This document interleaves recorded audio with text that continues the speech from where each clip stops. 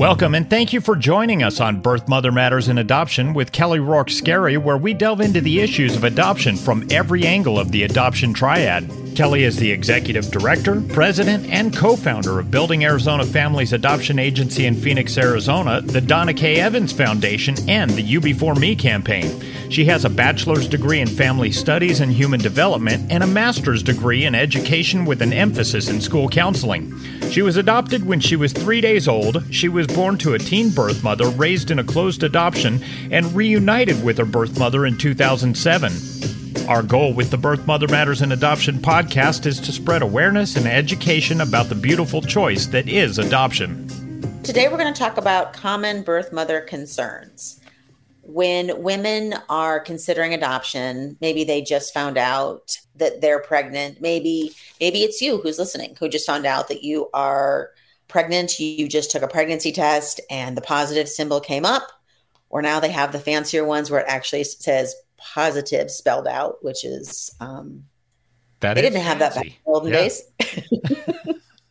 So when you find yourself in this predicament and you are faced with an unplanned pregnancy, adoption is a very viable option that you have. And when you are presented with this option, a lot of things may go through your head. The concern of, what am I going to do? And then if you think adoption, then you think, okay, well, I may have some concerns about adoption. So today's focus is really focusing on those concerns that you may have when you are considering adoption as an unplanned pregnancy choice. One thing about adoption that I think really sets this option above what you might initially estimate it as is the control that you have within the adoption choice. When you choose adoption, you choose the adoptive family. That encompasses what type of an adoptive family you would like, where you would like the adoptive family to reside. So you can choose a family in Arizona or in another state. You get to choose if you want a two-parent family, a one-parent family, the type of two-parent family. If you would like to have an adoptive mother who stays at home or an adoptive mother that works. Most women say that they want a good, stable family who will love their baby unconditionally. I would say that's the most common statement that we get when we do ask a woman who's working with us and creating an adoption plan what type of family they would like. You also get to choose the level of communication. So there's open, semi-open, and closed. And we've talked about these three different options within what type of adoption you want in many of our podcasts. But just to go over it briefly, a closed adoption is where you sometimes don't even choose the family. Sometimes you do. It's up to you. And you have no contact with the family before or after the adoption. Semi-open adoption is where you have some contact and it's limited. Sometimes you just have contact with the family until the baby's born. And then once the baby has been born and placed for adoption, then you cease contact, or maybe you just do letters and pictures, or maybe you have a more limited scope on your communication than that. An open adoption is where there are, again, various levels of communication between you and the adoptive family. And you, as the birth family, so the birth mom and hopefully the birth father, can together make the choice as to what type of adoption you feel is most appropriate and best suited for you.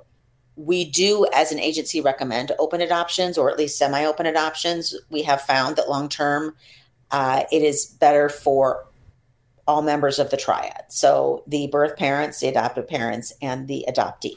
Going back to the different communication levels, what would lead a birth mother to choose, for instance, a closed adoption or even semi-open adoption as opposed to, what are the kind of things that go into that thought process? That's a really good question. Okay, so in a closed adoption, we normally see that for women who have maybe been raped and the pregnancy is a result of that.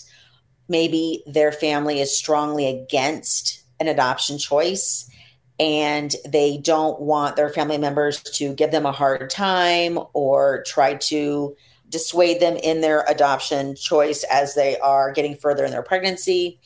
Someone who does not I have seen it where someone who is in an abusive relationship and she does not want the birth father having any possibility of being able to have any contact with the child even after his rights have been terminated. So she wants to keep it as private and closed as possible.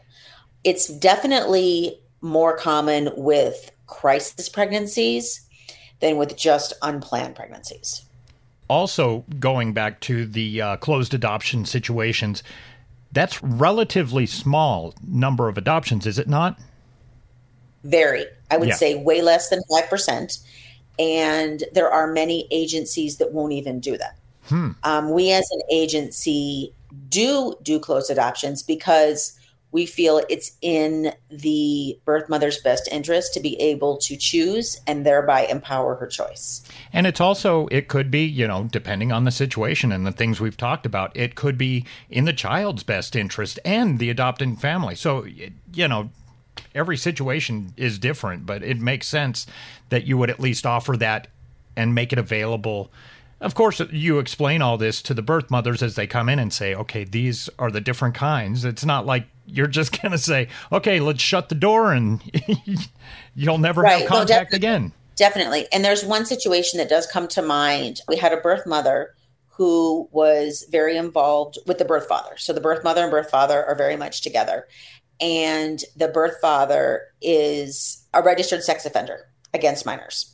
So he could not clearly be a part of the adoption. There were some orders through the court on his part that he was not allowed to be around children whatsoever and so forth. And so in that situation, she chose to close adoption because she wanted to remain in the relationship with the birth father. With regards to open and semi-open adoption, women who are pregnant and making their adoption plan really find that open or semi-open offer the advantage of they still get to watch their child grow up. They still get to see all of their milestones, through pictures and letters. And sometimes they have Skype phone calls or even visits. And so this is a real plus for women who really want to close the chapter on the pregnancy and the adoption.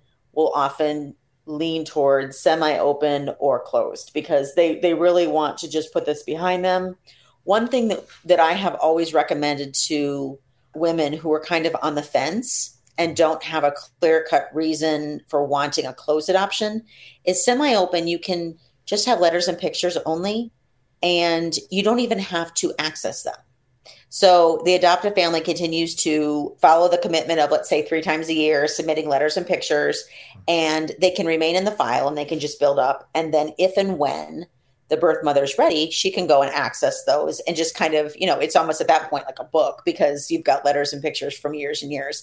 But it gives you that opportunity. If you choose closed, then you don't have that opportunity. So you guys work with Child Connect, right? Yes. Okay. How long has Child Connect been around? Let's see. At least since 2017. Okay. I just wonder this because you see websites and things come and go. And, not a lot of people are still on MySpace, for instance. And so cool. I just would be curious as to the long term, I guess you don't know yet. But, I'm sure that something would be provided if that was right. Absolutely. I mean, if there was a situation and you were, involved with a program like Child Connect and they were no longer in existence, then so there would be definitely a way to continue getting those. I don't want any expectant mothers out there worrying that they would not be able to continue their post-adoption communication, and that is not an issue. Back in the olden days, we used to have adoptive families would mail in letters and pictures rather than using an online portal. And what's so interesting about that is we still have families that still mail in letters and pictures. And it's a lost art. Yeah, it is. It is. It's at this point considered almost archaic, because that's not the manner in which it's done anymore. But still, I mean, we could always go back to that. So there will always be a way that women can continue regardless of whatever platform is being used. So don't worry, everybody. If the internet explodes and goes away tomorrow, you'll still be able to contact your child. And Right, right. Wasn't there a politician that said, I gave you the internet and I can take it back? I don't know, but I like it. Okay. Sometimes with open adoptions, adoptive parents almost become extended family with birth parents. And that doesn't happen every time. And it really depends on how much effort and work that both parties put into developing the relationship. The one thing that we need to make really clear, if you're out there and you're pregnant, you're considering adoption, is this isn't co-parenting. This isn't where you place your baby for adoption and you are co-parenting, where you have weekend visitation or you are called up and want to be consulted on medical decisions or things like that. That this is not a co-parenting situation. This is an adoption. So that needs to be put out there. However, that being said, we have some open adoptions where the birth parents and the adoptive families are very close. And, they do spend a lot of time together and they have developed this amazing, ideal relationship for parties who want that type of closeness with the adoptive family. One other concern that is really prominent is the fear of judgment. And we've talked about this also as well in many podcasts. A lot of women who are considering adoption have the fear that everybody is going to judge them. Their family, their friends, people walking down the street. They're afraid that they're going to ask questions about their pregnancy and they will be faced with the dilemma of, do I disclose I'm placing the baby for adoption? Do I kind of keep that to myself? That's all within your own comfort zone. That's not something that you have to follow protocol. Do you owe anybody an explanation? No. This is a private decision that is made by you and sometimes the birth father, if you two are together and he's a part of the adoption plan. This is not something that you need to explain, justify, rationalize, defend to anybody else. We do work with an adoption counselor, and she can help you with this and even help talk to family members with you if need be. Conversely, I think it's kind of awesome if you go out there and shout it to the world and say, I'm, placing my child for adoption for the benefit of me, the child, and another family. Hey, that's great too. So however you have to handle it and whatever's best for you is actually not a bad idea here. Right. And I think that as we grow as a society, as the adoption community expands, I think we're going to start seeing more and more of that. I think perceptions that we fear of the myths and so forth that we've heard for years are just not true. One of the oldest myths and biggest concerns of adoptive parents was, well, is a birth mother going to climb through my window in the middle of the night and steal the baby? And no, that doesn't happen. I mean, in the course of history, has it ever happened? Probably. Maybe once or twice, maybe. But that being the case, I think once we grow and we promote adoption awareness and we start normalizing adoption, which again is one of the top goals of this podcast, I think we're definitely going to start seeing women who are empowered and are not only projecting their choice on the world, which I think is amazing, but I want them to stand proud. And I want them to feel the love and the support of society for making an amazing choice. So going back to concerns that birth parents have, these concerns can be easily dispelled by an adoption agency. So if you're pregnant, you're thinking, okay, well, I'm worried about X or I'm worried about Y.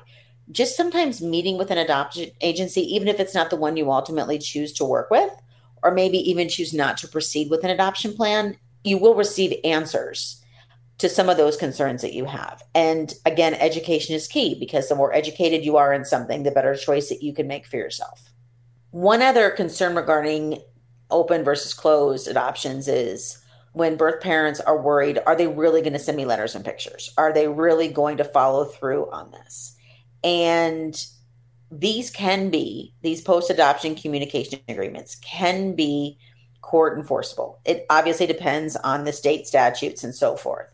However, even if they're not court enforceable, the agency you work with, you can go back to them and say, hey, you know what? I really want to understand why they discontinued letters and pictures and what's going on. You can absolutely go back to the agency and have the agency try to reach out. I know we have tried to definitely mediate between adoptive families and birth parents on the very few occasions where there's ever been an issue.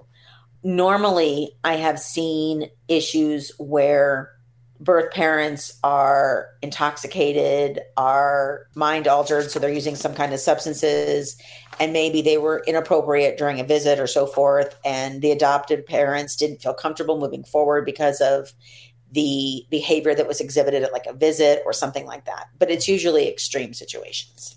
You do have every right to spend time with the baby at the hospital. This is another concern that birth parents have. Well, when I'm in the hospital, as soon as the baby's born, are they going to hand the baby to the adoptive family and I don't get to spend time or see the baby? No, not true. You get to make a hospital plan. And in that hospital plan, you get to state everything, how you want this to go. This is your show. You are the star of this adoption. So if you want the baby first handed to you, that can happen. If you want to spend a lot of time in the hospital with the baby, you can do that as well. However, that will be hard. I usually recommend to women that are having a hard time emotionally with their adoption choice to spend frequent short periods of time with their baby, because the longer you spend with the baby, the harder it's going to be for both of you. And that way you can still get your time in if you do it for frequent short bits. The birth mother does have the right to name the baby. This name will appear on the original birth certificate. The concern is will that name stick even after the adoption? When the adoption is finalized, the adoptive family is able to change the name. It will still remain on the original birth certificate, but a new birth certificate is issued with the adoptive parents on it, and the name can be changed. What I think is amazing is when birth parents and adoptive parents choose a name together. That's my favorite. And I can tell you that sometimes the adoptive family will take the birth mother's name and make it the child's middle name, or they will, let the birth parents choose the middle name and they choose a first name, or vice versa. So there's a lot of ways to go about this. You as a birth parent get to dictate everything from what type of adoption you want. You get to choose the adoptive family. You get to choose how much contact before the baby, how much time, effort, energy, communication you want to put into developing a relationship with the adoptive family. You get to choose what your hospital visit looks like from the time you walk into the hospital till the time you walk out. Some women want to be discharged, if possible, the same time as the baby, while other ones want the baby to be discharged before them. And again, depending on the health of both of you, is whether or not those can be accommodated. But the hospitals work really hard. Another concern that birth mothers have is the emotions and feelings that they're going to have once they choose an adoptive family, once they deliver the baby, once they sign the final adoption paperwork. And again, we try to, as an agency, prepare you as best as possible. That's why we encourage you to see the adoption counselor. There's no fee to you with our agency. And the more prepared you are for something, I'm not going to say it makes it easier, but you know what to expect. I think where people have a really tough time is when there are surprises or bumps in the road. That's not to say that you're not still going to struggle. It's really normal to have a hard time saying goodbye to the baby. And it's not even really goodbye if you have an open adoption. It's see you later. It's, we're going to keep in touch, which again is why many women do, circling back, choose open adoption. So some common feelings that women who have an adoption plan and proceed and go through the adoption journey is they're concerned about and experience feelings of loss. Those are very, very normal feelings. Again, this is where we recommend counseling. This is where sometimes it might really help to speak with another woman who's placed a baby for adoption so that you can understand and feel a sense of community. shame or guilt that you are not in a place in your life that you are able to parent. Maybe you're in a situation where, you never wanted to be, you never dreamed of having to make a choice like this, but maybe you're not able to provide for your child. Maybe you have open Department of Child Safety cases open on you, or CPS in some states. Maybe, you want to choose adoption because you want to be able to pick the family rather than the child going into foster care or crisis nursery situation. Will you experience grief? Probably. That's a very common emotion and feeling that you're going to grieve. That is part of the process. This is not an easy decision. However, it is a beautiful decision. And I would venture to say that most women who choose adoption are very happy with their choice. At the end of the day, after the adoption has been completed, even years from then on, they can look back and see that was the best choice for all members of the triad. There is some, as you're going through in your head, the choices that you have when you're facing an unplanned pregnancy. One thing to remember is this is within your control.